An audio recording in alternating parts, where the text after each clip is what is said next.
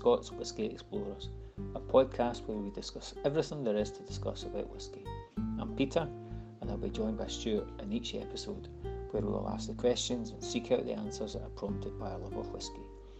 If you want to know more about how we came to be making this podcast, please have a listen to the Season 1 trailer. In Season 1, we'll be focusing on the fundamentals of single malt Scotch whisky production. Everything from barley to fermentation to maturation will be examined and explored in exhaustive detail. If you'd like to know more about Scots Whisky Explorers, or if you'd like to get in touch, leave comments or suggestions, please go to www.scotswhiskyexplorers.com, and you can find us on Twitter at Whisky Scots. Thank you for listening to Scots Whisky Explorers. We hope you enjoy it. Now, please sit back, relax, pour yourself a dram, and enjoy our conversation about maturation. Hey Stuart, how are you? Hi Peter, how you doing? Yeah, good to see you, man. Good to see you. It's been a while. Well, I mean, I've seen you at other stuff, but we've not done this for a while. Yeah, well, we were busy doing all those multiple distilling episodes. I think that must have kept us occupied for all that time. And now we've moved on again, some more maturation this time. This is massive. It's terrifying me slightly about how multifarious this topic is. It's just, I'm feeling a bit swamped. I'm feeling a bit overwhelmed, I think. What are we going to... Yeah. What are your thoughts? Yeah, well, we'd had some chat beforehand about that, and I suppose we both noticed that we hadn't noticed. We just followed the path through the distillery, from the barley coming in, with so little imagination about how to organise ourselves that we just followed that path. We didn't need to. We just... Exactly. It was there, sitting there for us. The path unfolded before us like some beautiful pages from a book. It just opened, and we read, and we discovered. So, we could have walked blindfold from grain to spirit, coming out the other end. Maybe not quite. I like to think we've put in a wee bit more effort than that. But some of us more than others. I'm talking about you. I'm talking about you. Some more than others. Right. Anyway, joking aside. So, what are we going to talk about? I mean, this is. Do we just say right? It goes in the cask, and it stays there for a while, and then it comes out, and it's better. Yeah, that's enough. We just that's better than we've done up to now, and we don't need to edit that. Yeah. Well, I suppose, like you, are struck by this isn't quite such a linear process when you think about all the elements that are going on in the both kind of in the cask and where it's maturing. So it was probably going to help maybe if we set out our stall a bit and maybe tried to have a kind of structure to episodes. 'Cause I think we'll need more than one or two episodes, I think, to do justice to aging and maturation.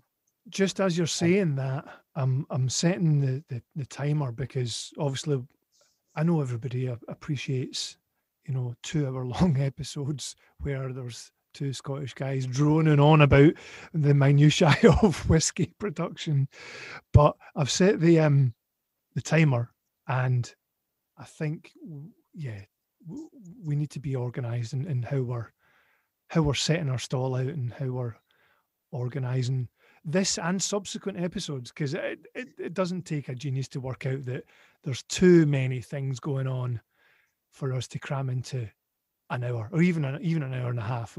That's never going to. We're only going to scratch the surface. So, I think though I quite like that we set ourselves a discipline when we were doing distilling of trying to, stick to roughly 45 minutes an hour, and work backwards from there. Try and focus ourselves for that period of time, share some good insights. But if it's the right term, I quite like that discipline then of focusing then, or focus rather than jibber jabbering, which I have to say we're quite good at, and I really enjoy a jibber jabber.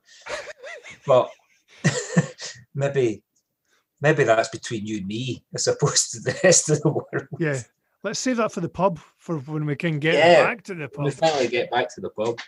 Jeez. But anyone else missing the pub? Write in. Send me an email if you're missing the pub, because I need some solidarity here. Right. Sorry, you were going to say. Yeah, it is it's quite a peculiar prospect, isn't it? The pub. It feels still quite alien at the moment.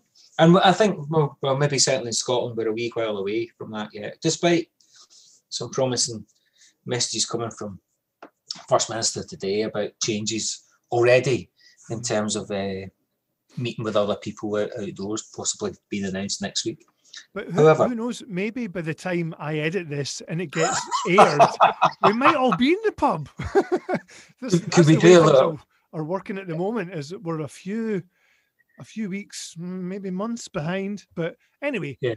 Whiskey is timeless, and we're getting involved in the timeless and timely concept of maturation. Anyway. Does that mean we'll finally get to the pub to launch Scott Whiskey Explorers? Yeah, let's do that. Hey everybody, welcome to the launch. It's episode 7. Yeah. So finally getting ourselves to some sort of organisation and discipline here. When we chatted, we thought about maybe it was roughly 4 areas, not mutually exclusive, in fact, very much the opposite. Lots of overlap. If we can set those terms, then maybe it would help us structure our thinking and improve the delivery of what it is we're trying to share.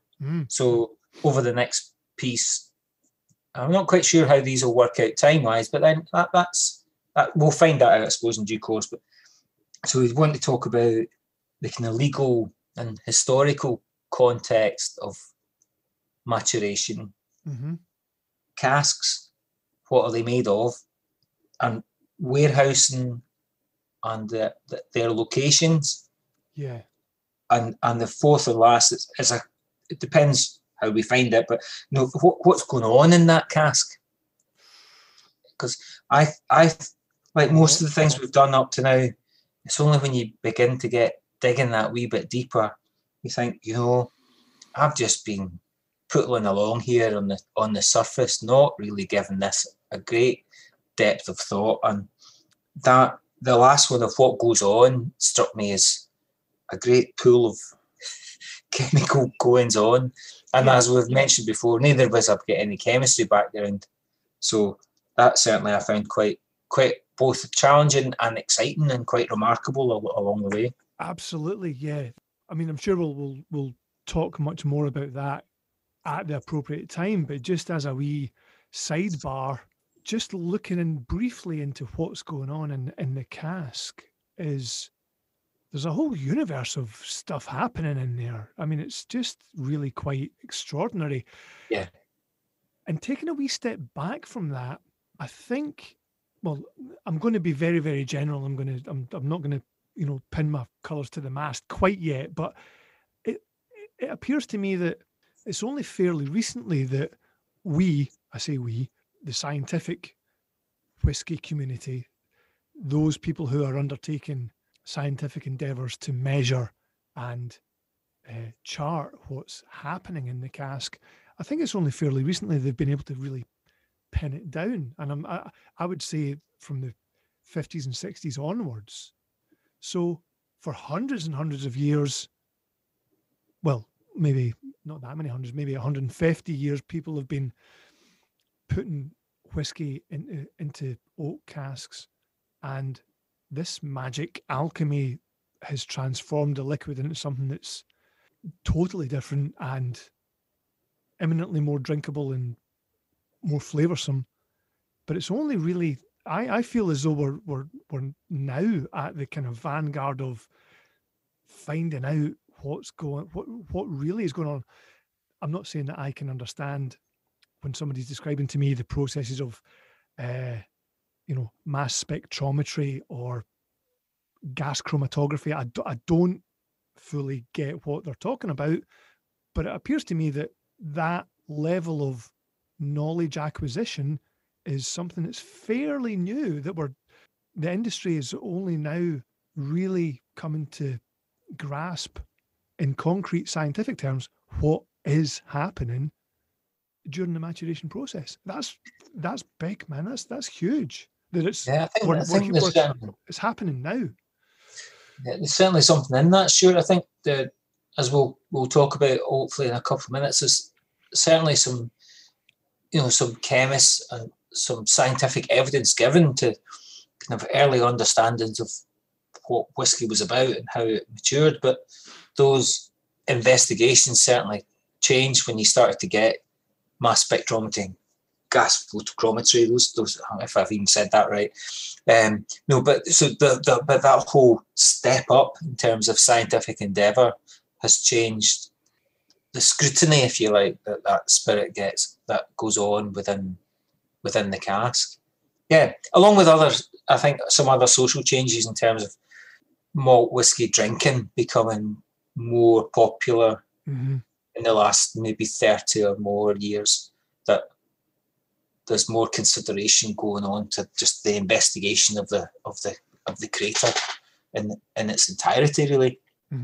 As brought us to thinking a little bit deeper, I suppose.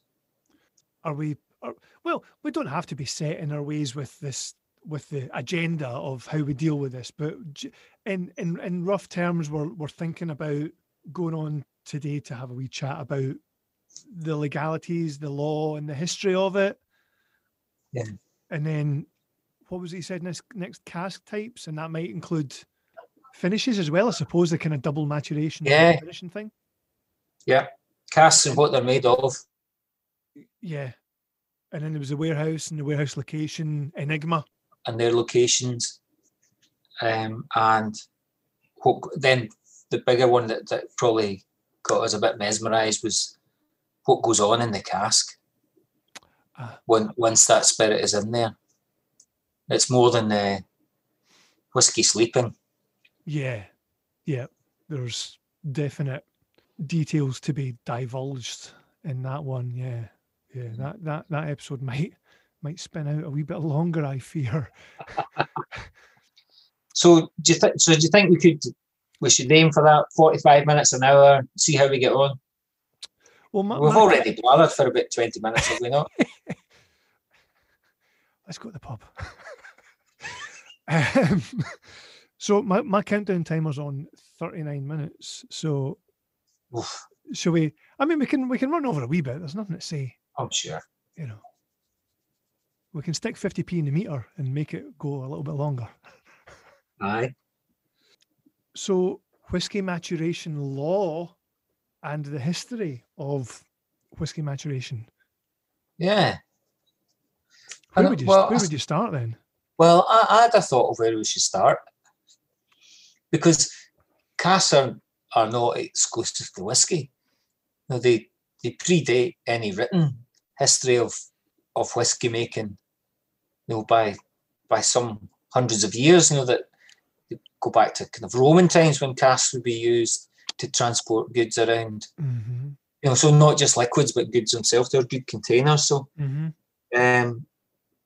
but I suppose more recently, casks as a transportation vessel haven't been quite so important, as they've been superseded by other lighter materials and different modes of transport. But suffice to say, you can be pretty sure that having a wooden cask with some liquid in it has been around for a long period of time, and not just whiskey either.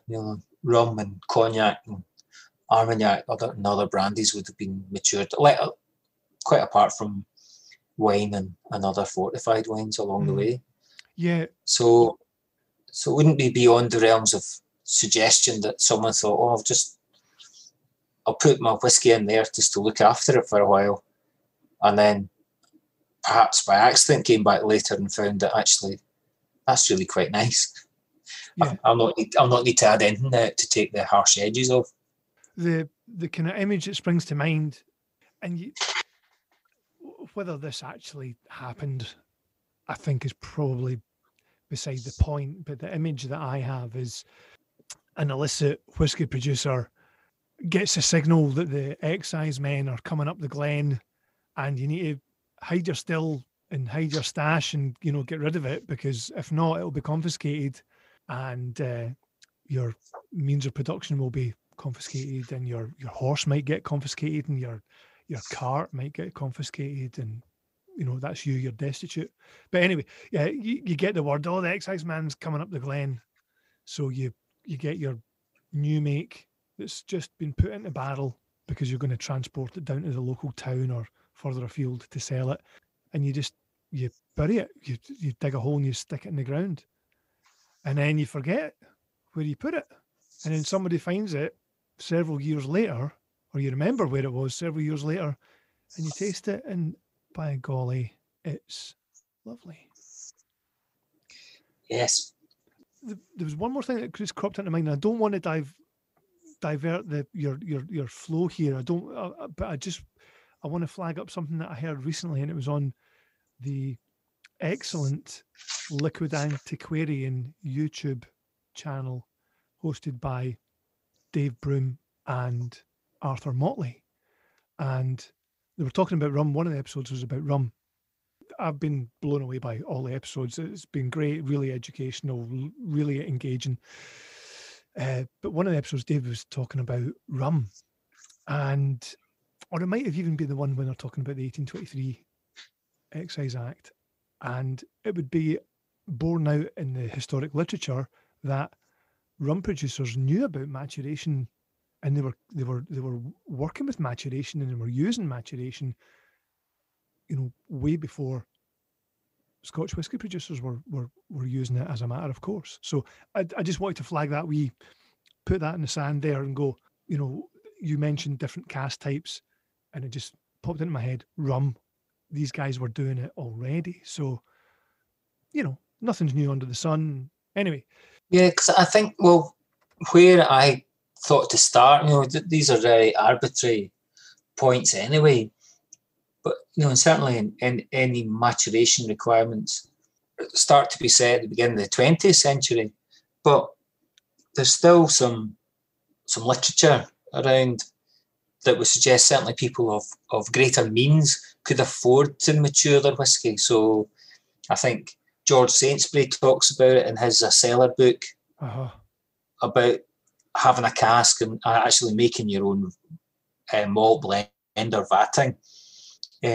But again, I think he's referring to the mid to late 19th century, as opposed to, although he wasn't printed until the beginning of the 20th century. And similarly, there's an Elizabeth Grant. Mm-hmm. Her memoirs were published posthumously, of Memoirs of a Highland Lady, and she too is quoted again talking about the same period, you know, kind of mid to late 19th century, of talking about, I think she talks about Glenlivet being long in wood, mm-hmm. and soft as milk, something like that. So, but again, these are clearly people of some means, and I think my sense of picking it up was maybe at the beginning of the 20th century, and actually fits into some of the stuff you picked up when we were doing distilling about, you mentioned lowland stills, which were just, you know, it sound like really glorified frying pans to burn off the distillate really quickly. And so that you get, there's a kind of confluence of 3 or 4 things going on at the same time, both a kind of social and a legal context, because you've got essentially cheap spirit being passed off as whiskey, mm-hmm. a social problem of public drunkenness, and politicians at the time, David Lloyd George being perhaps the most recognisable, has been concerned about that. So there's another social movement in terms of the building of the temperance and abstinence movements that were concerned about the nature of public drunkenness. So that fed in to it. And also what you had, this just occurred to me, the turn of the 20th century was the Paterson crash. So lots of grain distilleries going out of production, DCL, or Distillers Company Limited, buying them up, Mm-hmm. and to all intents and purposes, I might be choosing my words wrongly here, but essentially sponsoring, of all bodies, Islington Borough Council to bring a court case as to identify what is whisky. So there's and DCL encouraging or funding the process so that there's a discussion between what is grain, what we would recognise as grain, Mm-hmm. and what is malt whisky. Can they both be called whisky? And although that particular court case found in favour of malt whisky, and they talked about whisky changing through maturation, but there were no declarations about whether whisky had to be matured for any particular length of time. But as a kind of second prize, DCL argued for a royal commission on declaration of what is whisky. And we're talking 1903, 06? 1906. 06. So that royal commission reported in 1908, and they declared that grain and malt whisky, as we would know it, could be described as whisky. So they overturned the view of the original what is whisky case. How does this have a bearing? What kind of impact does that have on how producers would contemplate maturing, warehousing, or not maturing their spirit? Well, because I know that up until what we've not really made explicit is, I don't know the exact dates, but we're talking through the 1800s. The whiskey that was produced, by and large, would be gathered off the still and sold as such. If you were a resident in Glasgow in 1840 and you went down the boozer, you're going to be drinking spirit that's pretty much just new make. Yeah. So very raw stuff. Yeah, like hugely raw. I think that was probably why a lot of the gentry would be drinking brandy as well, and whiskey was seen as a poor man or a working man's tipple. But the 1908, the kind of the report of the commission, did that have did that lay out anything in terms of the maturation? Was there anything expounded upon there that would affect how producers age? Yeah, it was alluded to, but not compulsory bonding was thought of as a possibility, but it wasn't enforced at that particular point. Right. Okay. So that for me was the first kind of beginnings of a hint, at least, that there was going to be a legal context to having to mature whiskey for a particular length of time. And again, not for there seemed to be, you can lead, there are a couple of doors into the thinking of that, and we'll come to that shortly, I'm sure. So we're in 1908 Scotland, and we're getting some kind of legal maneuverings that are eventually going to evolve into legislation that puts into law that whiskey must be matured or must be aged in cask.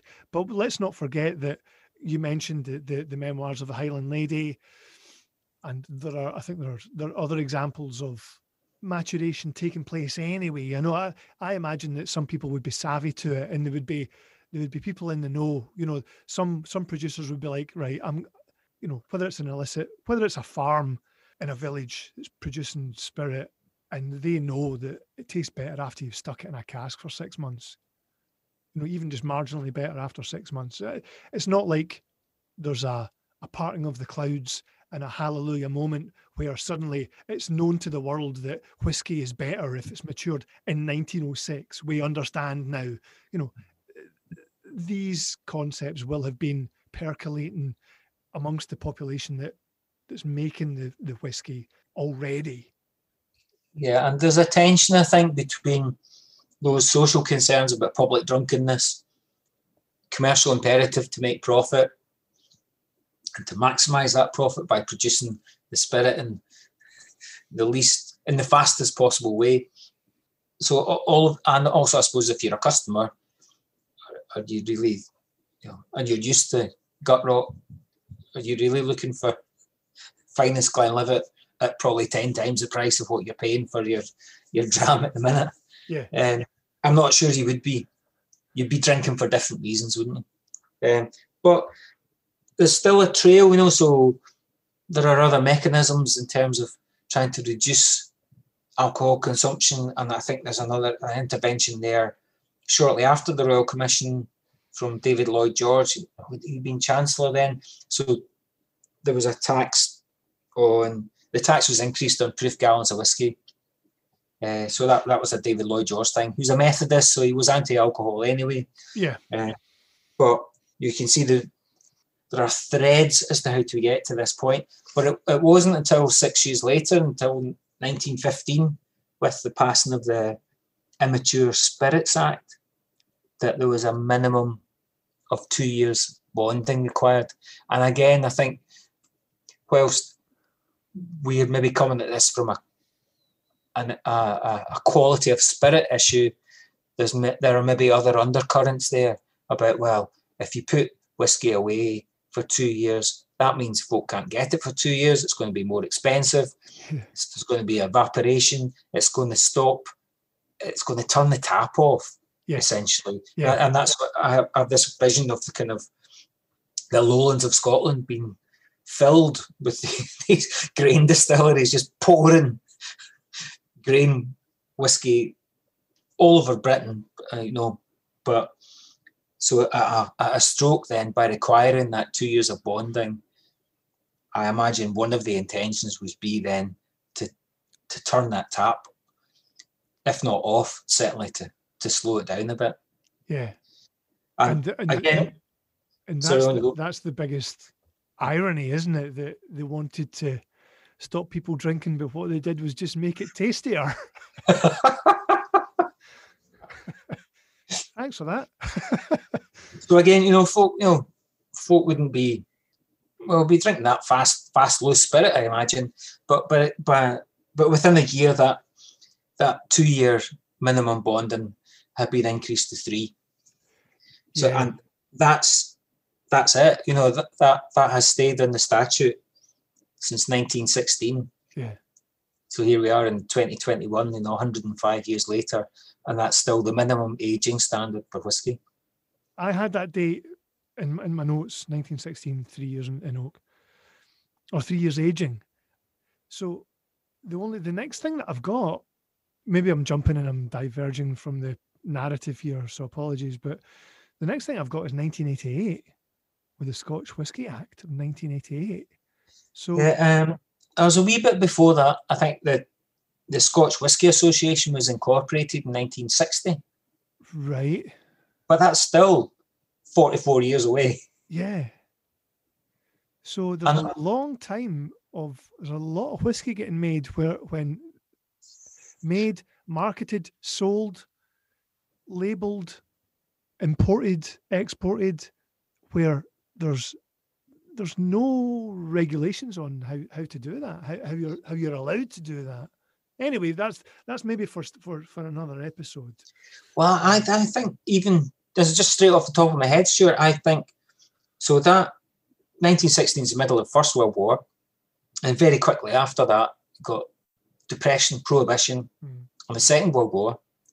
And it's arguable that the 44 years in between 1960 and SWA being incorporated, there's a lot of turmoil going on, economically, socially, and militarily. Yeah.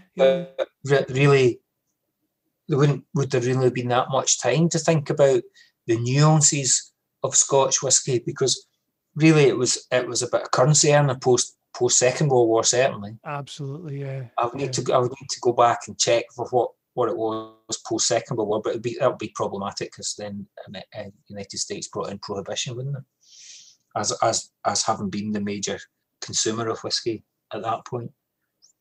One wee anomaly I picked up on though is that what we have is, well, I suppose I'm second guessing myself here, so I'll put out my thoughts, and then I maybe need to pick them apart a bit. But our focus has been primarily Scotch whiskey. Mm-hmm. So 3 years, 1 day, that's your Scotch. But 2 years, 364 days, that's still called plain British spirit. Mm-hmm. And I'm wondering if those same rules then apply the same rules apply for England and Wales. And 1916 would still apply to Ireland as well. Yeah. So that's why it's called plain British spirit, because it's all whiskey really across the British Isles. So I was thinking I had a story there, but really I don't. I kind of wish you did. So did I had a ha-ha moment, but it's not really a ha-ha moment. From aha to oh no. Yeah. No, but I was asking questions about that recently with, we were on a tasting and we were tasting some great, I can't remember, was it Springbank, was it Hazelburn, or was it Longrow PBS? Yeah.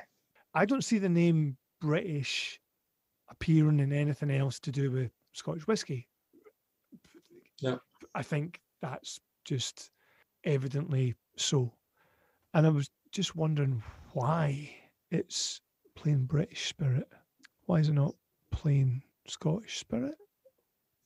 Yeah, I think we have to think about it in the kind of history of the times in terms of the context where the legislature was based. Mm-hmm. That was legislating for the whole of the British Isles at the time, including what's now the south of Ireland or Eire. That those are kind of prevailing thoughts of the time. So we didn't have anything like the devolution or the independence that we have now. It's a nice little wormhole back into centralised Great Britain and Northern Ireland thinking. So given that, well, we're going somewhere other than maturation with this. I'm not going to go there because the clock's ticking. So let's plough on. We've found out that the maturation works for Scotch whiskey. A Highland lady says so, and Lloyd George agrees, but he wants to stop us drinking it. But then he makes it tasty. So, is that? It was also, but I found it was particularly Philip Hills, who was originally associated with the setting up of the Scotch Malt Whisky Society. Oh yeah. In his book Appreciating Whisky, he too set out another slight paradox. Mm-hmm. In that, from his point of view, he was suggesting, well, actually, part of this process, you can see the rise and the weight and the power of the blending houses. And arguably, they, by virtue of creating blends, which is what people would have been drinking, ordinary folk would have been drinking, that by virtue of their control of stock, they were perhaps able to smooth out the worst edges of the gut rot that they were serving. Now, I'm using those words very advisedly, gut rot that is. Yeah. You know, so for him, he saw that as them in the ascendancy then. So certainly for the remainder of the 20th century, so maybe up to the last the first 3 quarters of the 20th century, there wouldn't really be that much interest in malt whiskey. That whiskey then became, it was blends. Scotch was whiskey, and a whiskey blend was Scotch. Uh-huh. That there weren't really any other more elaborate meanings than a branded blended whiskey. I think that's a really interesting thought from him, and as a further paradox in that, given how things have changed in the last, the latter half of the 20th century and into the 21st, when there's been much more focus on wood there's a whole discourse, a whole discussion around the importance of wood in creating the whiskey. Yeah. He takes another turn in his argument, saying then, well, because of the power then of blending and what it could smooth out, there wasn't then the same requirement, there wasn't the same need to focus on the quality of wood. That the discourse then was about consistency of flavour and consistency of colour. And that could be achieved by a whole multifarious range of blending skill. I was going to say jiggery pokery there, but that's an insult really, because blending is amazing art in itself. But I think it's interesting that he talks then that you're moving away from the need to concentrate on wood, because most of that whiskey then is going to might have ice in it, it might have a flavoured fizzy drink in it. Yeah. It's not like that, the inherent focus on the spirit that you do when you're drinking malt, which you might even be horrified at putting a wee bit of water in. But the most you and I would talk about doing in terms of drinking malt is a couple of drops of water. So I thought that was an interesting point that again, there's a kind of multi-layered thing going on there. But so you've got these corporate interests, a change in social drinking habits towards cheaper blended spirit, that with a focus on the consistency of flavour and colour that can be achieved by mixing and matching different casks, as opposed to, so that's a completely different direction from then the later change to the focus on the quality of wood that we would associate with malt whiskey and single malt. That's really quite interesting to read when juxtaposed with, okay, so in 1930, Anais MacDonald published his seminal work, Whiskey, and that's barely a dozen years after the Immature Spirits Act, given his 3 years in oak. And at the same time, there's the rise of the blenders. I mean, when we're talking about the rise of the blenders between 1900 and 1920, or between the late 1800s, that's when it really kind of takes hold. Or when was phylloxera? Because it was phylloxera, the phylloxera infestation in the French vineyards that decimated the brandy industry, which allowed Scotch whisky to take a foothold in the middle and upper classes. And then the blenders would have been in full play by then. But in 1930, Anais MacDonald is taking the view that the commission should not have regarded grain whiskey to be whiskey. He's utterly adamant and scathing in his reproach that malt whiskey is malt whiskey is whiskey, and don't sully it, don't dilute it, philosophically speaking, don't widen those parameters to let these charlatans who are making grain whiskey in the door and call themselves whiskey. So that's interesting that Philip Hills would take the view of the blenders in that way, but I would view it through the prism of Anais MacDonald's point of view of, it's not really, or is it? We're all really accustomed to grain whiskey now, and it's got some great characteristics and some great things to bring to your glass. But it's interesting how it all played out historically. Yeah, I don't recall Philip Hills making a statement either way in terms of his view on the spirit that he preferred or he thought was a better item. But I think his argument held some water for me, pardon the terrible slight pun. I think that approach, that kind of mindset, it rings bells for me, because my dad's not a whiskey drinker, and I remember having a conversation with him about whiskey, and he would maybe have a blend in the cabinet. He'd have a bottle of something blended in the cabinet, but he recalls being given a Talisker, and just he said it blew his head off. It was so pungent, and it wouldn't be we're talking maybe in the 60s or early 70s, maybe mid 70s, but at that time, the received wisdom might have been that those malts are just too out there. They need taming. They need blended out. something. Which was probably least underlined, or if not led, by multifarious marketing campaigns about telling you about how smooth the whiskey was. But of course, those whiskies would have been blends. Yeah. So, but I think even that chain coming from the late 19th into the early 20th of that whole Royal Commission into what is whiskey, or even Islington Borough Council being invited to make the case while being sponsored by the blenders themselves. So there's clearly a play there. There's power, both economic and political, at work there that has consequences at the other side in terms of the way whiskey pans out for the next 50, 60 years, essentially to be a blend. I think that's very true, but let's not overlook how huge the Scottish lowland blenders, how huge the Haigs and the Steens were, with massive grain distilleries in the lowlands around about Edinburgh, Prestonpans, all through the Central Belt and in the lowlands. And these guys were massive for almost generations, with huge amounts of output, but bizarrely, or maybe not bizarrely, very little political power, because they were Scottish, and they were undone in some respects by a lot of the decisions made by the HMRC and the Exchequer. But they were still very much in play on the run-up to this decision to make whiskey, a blended whiskey, and malt whiskey and grain whiskey all being regarded in the same way.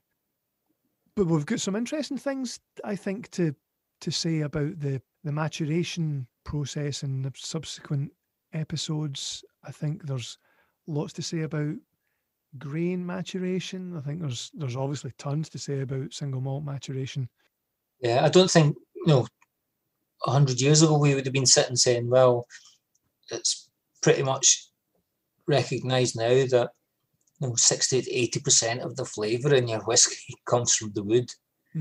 So by definition, the quality of that wood is crucial to how good your whiskey is. It's peculiar how these things have a way of coming round, although I think, and to some degree, I think by looking at each part in the process, you can see why particular producers decide to focus or have a particular view about each of the individual ingredients at each particular point in the whole process, from the very beginnings of malting right the way through the mashing, fermentation and distilling process, that each of those now has become subject to such a level of scrutiny and scientific endeavour that it opens up the understanding and possibility, I think. And it kind of, in some ways, it seems very that there are lots of opportunities to make things in a very specific way.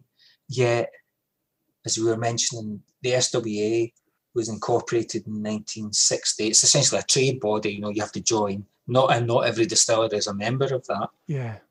But they set out, or they have set out, although there are other rules, in fact, if you want to make whiskey, and you have to get your whiskey verified by the SWA, there's a 90-page document to download and keep and go through the process of actually how you go about making whiskey. So it's very specific rules, which I think the SWA is often accused of being quite a conservative body, but it's got the rules are very specific to what whiskey is, that it can only be matured in Scotland, can only be matured in an oak cask of less than 700 litres, and it must be matured only in an excise warehouse. And something that I haven't found where this is, or a permitted place. And that's your loft, isn't it? Oh shit, I shouldn't have said that. Sorry. Scrub that. I'll edit that out. And for those of who have enjoyed a little bit of a bottle your own in a shop, that permitted place is not a shop. Yeah. That we were talking about plain British spirits. So what you have is as soon as that spirit leaves the warehouse, and as has happened in, I think the whiskey shop have done it. Distillers do bottle your own at the warehouse at the distillery. Yeah. And Cadenheads amongst others. I think I'm trying to think of other shops. Chester Whiskey Shop used to do it as well. So you could bottle your own from a cask in the shop, but that's no longer whiskey because it's not matured in the warehouse. It's plain British spirit. Or conversely, what we were having a conversation about at one of the club nights was that all of those fill your own from the distillery shop is just a wooden cask, and inside the wooden cask is a metal container, because they're not allowed to have spirit maturing in the shop. Yeah, the whiskey shop, I think, that when it did its bottle your own right from the start, I remember reading a bit disgruntled about this, but they have got glass containers that are wrapped. Glass or steel or something that's inert. Other places would have had a cask in the room, but they never had, and for reasons of their own. I don't want to cast any aspersions in the whiskey shop, but it did slightly take the shine off. But they're for reasons unbeknown to us at the time. Actually, they were right in terms of the rules. And I mean, there have been updates all along the way from SWA, and I think we'll cover that probably in later parts, particularly around types of casks and stuff like that. There were new rulings laid out as recently as 2019 as to what particular casks may be required. But there are some other details as well around that the aging of a whiskey can only be expressed in years, and that has to be the youngest whiskey in the bottle. Sorry, is that what time up, Stuart? That's a time up. Yeah, I'm off. We're on overtime now. Keep going. Okay. Well, I've only got one or two more wee bits I think that would fit in for here, so that's not bad. So we were saying that the whiskey must be the youngest in the bottle. So you could have a 5-year-old and a 35-year-old put together in one cask, married, all that stuff, put in the bottle. That the most you could call that is a 5-year-old. Also, but you can't. You could. Whiskey can be having a vintage. It could be like 2006, 2007, something like that. But all the whiskey in that bottle must come from that year. Must be that declared year. And also, as the recent addition to that is you must put on then the year in which it was bottled. So you could have a 3-year-old bottled in 2010 if it was 2007 vintage. Alternatively, like somewhere between 12 and 13 bottled in 2020. So those are all SWA add-ons. It's a bit like a work in progress, really. It's never really finalised. Everything seems a little bit provisional.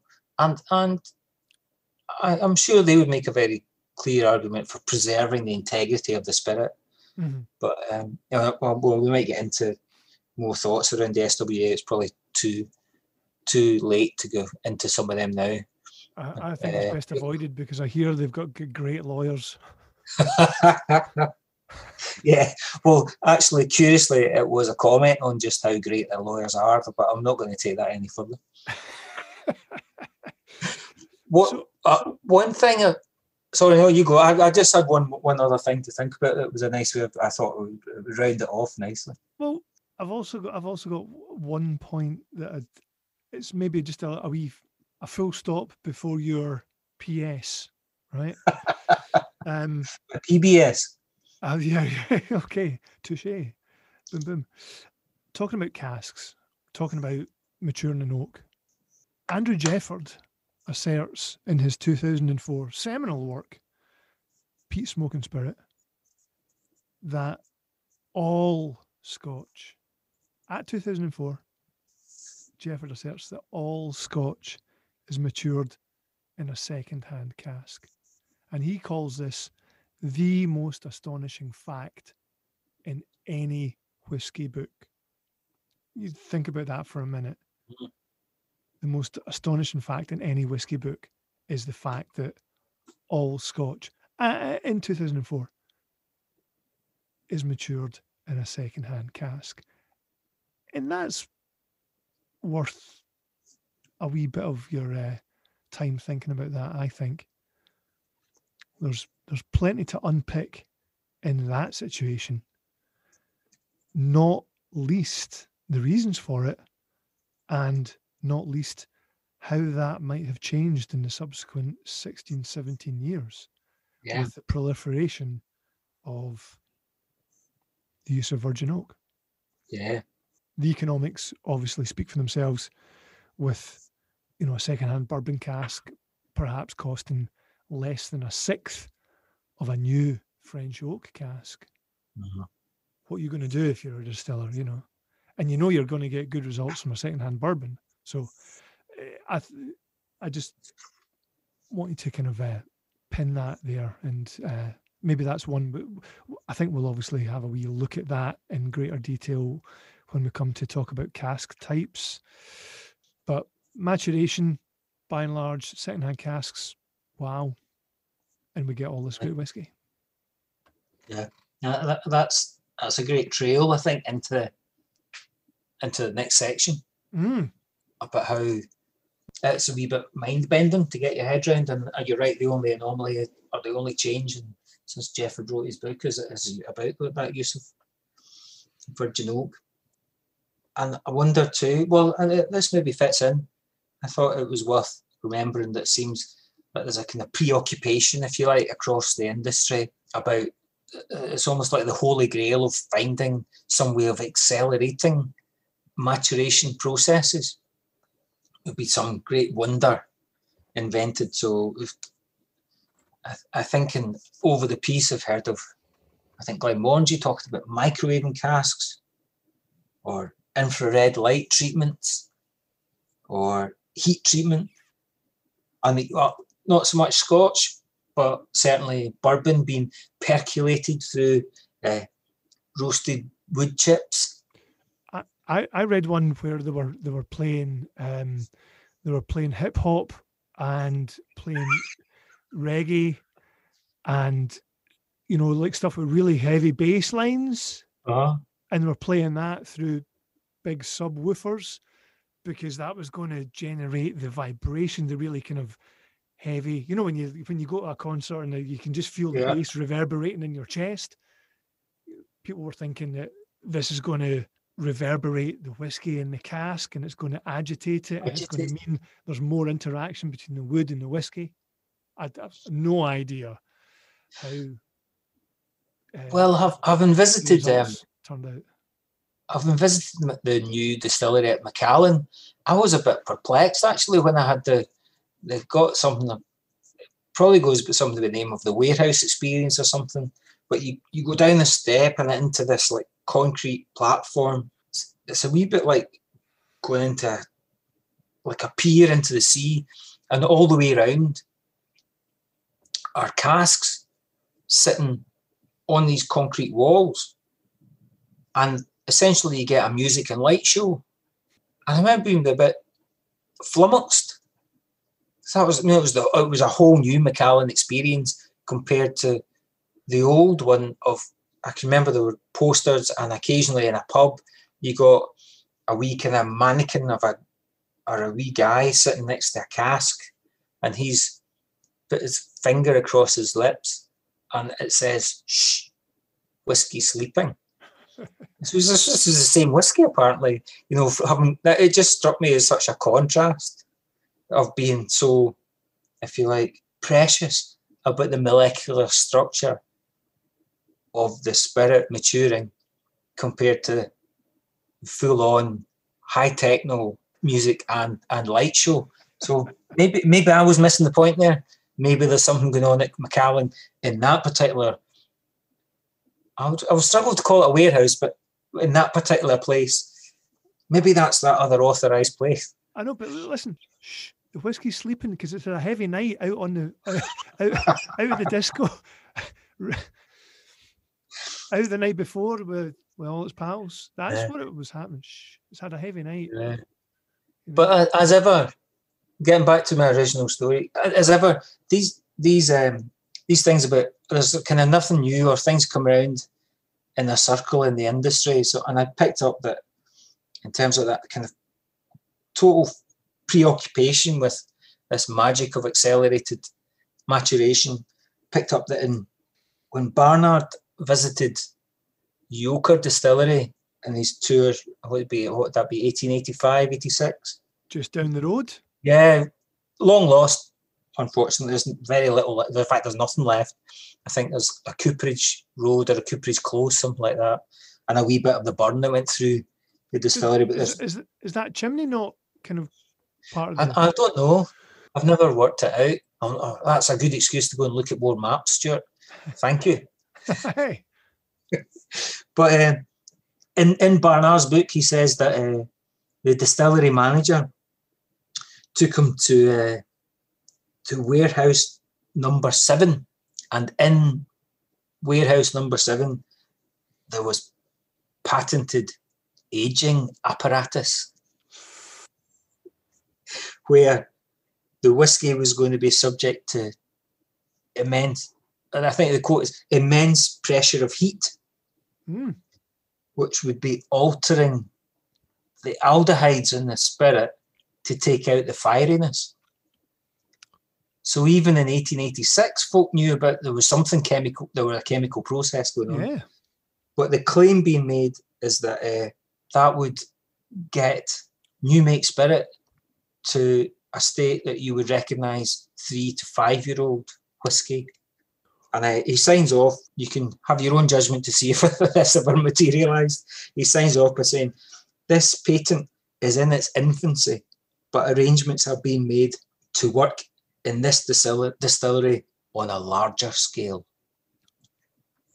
How long did Yoker survive after that? I don't know much longer. Yeah, that's another thing. I mean, you know, all of these distilleries coming and going. There's an awful lot of knowledge in the workforce that's just lost. You know, there'd be guys there who, for their day, would have been at the forefront of what they're doing, and I mean, they maybe then went on to work at Port Dundas or Tambowie, or no, Tambowie blew up, of course, but you know, whatever. But just a side thought. So, are we satisfied with that potted history of the? I think that's a nice wee bit of an introduction, and I think you've set us up nicely there, because all Scotch is matured in a second-hand cask. Or should we perhaps controversially say all Scotch should be matured in a second-hand cask? Well, you get no comeback from me on that front. If you've been affected by any of the issues discussed tonight, keep them to yourself. Yeah. I am. Yeah, I know. It's strange how that has come to pass, that we're now looking at core ranges of well-known distilleries putting out expressions of aged spirit, aged whiskey in virgin oak. Not virgin US oak, virgin Spanish oak, virgin blah blah oak, virgin whatever. When back in 2004, Diageo's wood expert, I'm going to pretend I've actually met him and recorded his comments on this. Diageo's wood expert, Andrew Ford, says of virgin wood, quote, "Within a year it is woody and over the top. Within a year it is woody and over the top." And we now have a slew of expressions, 10, 12 years in virgin, various types of virgin oak. Mm-hmm.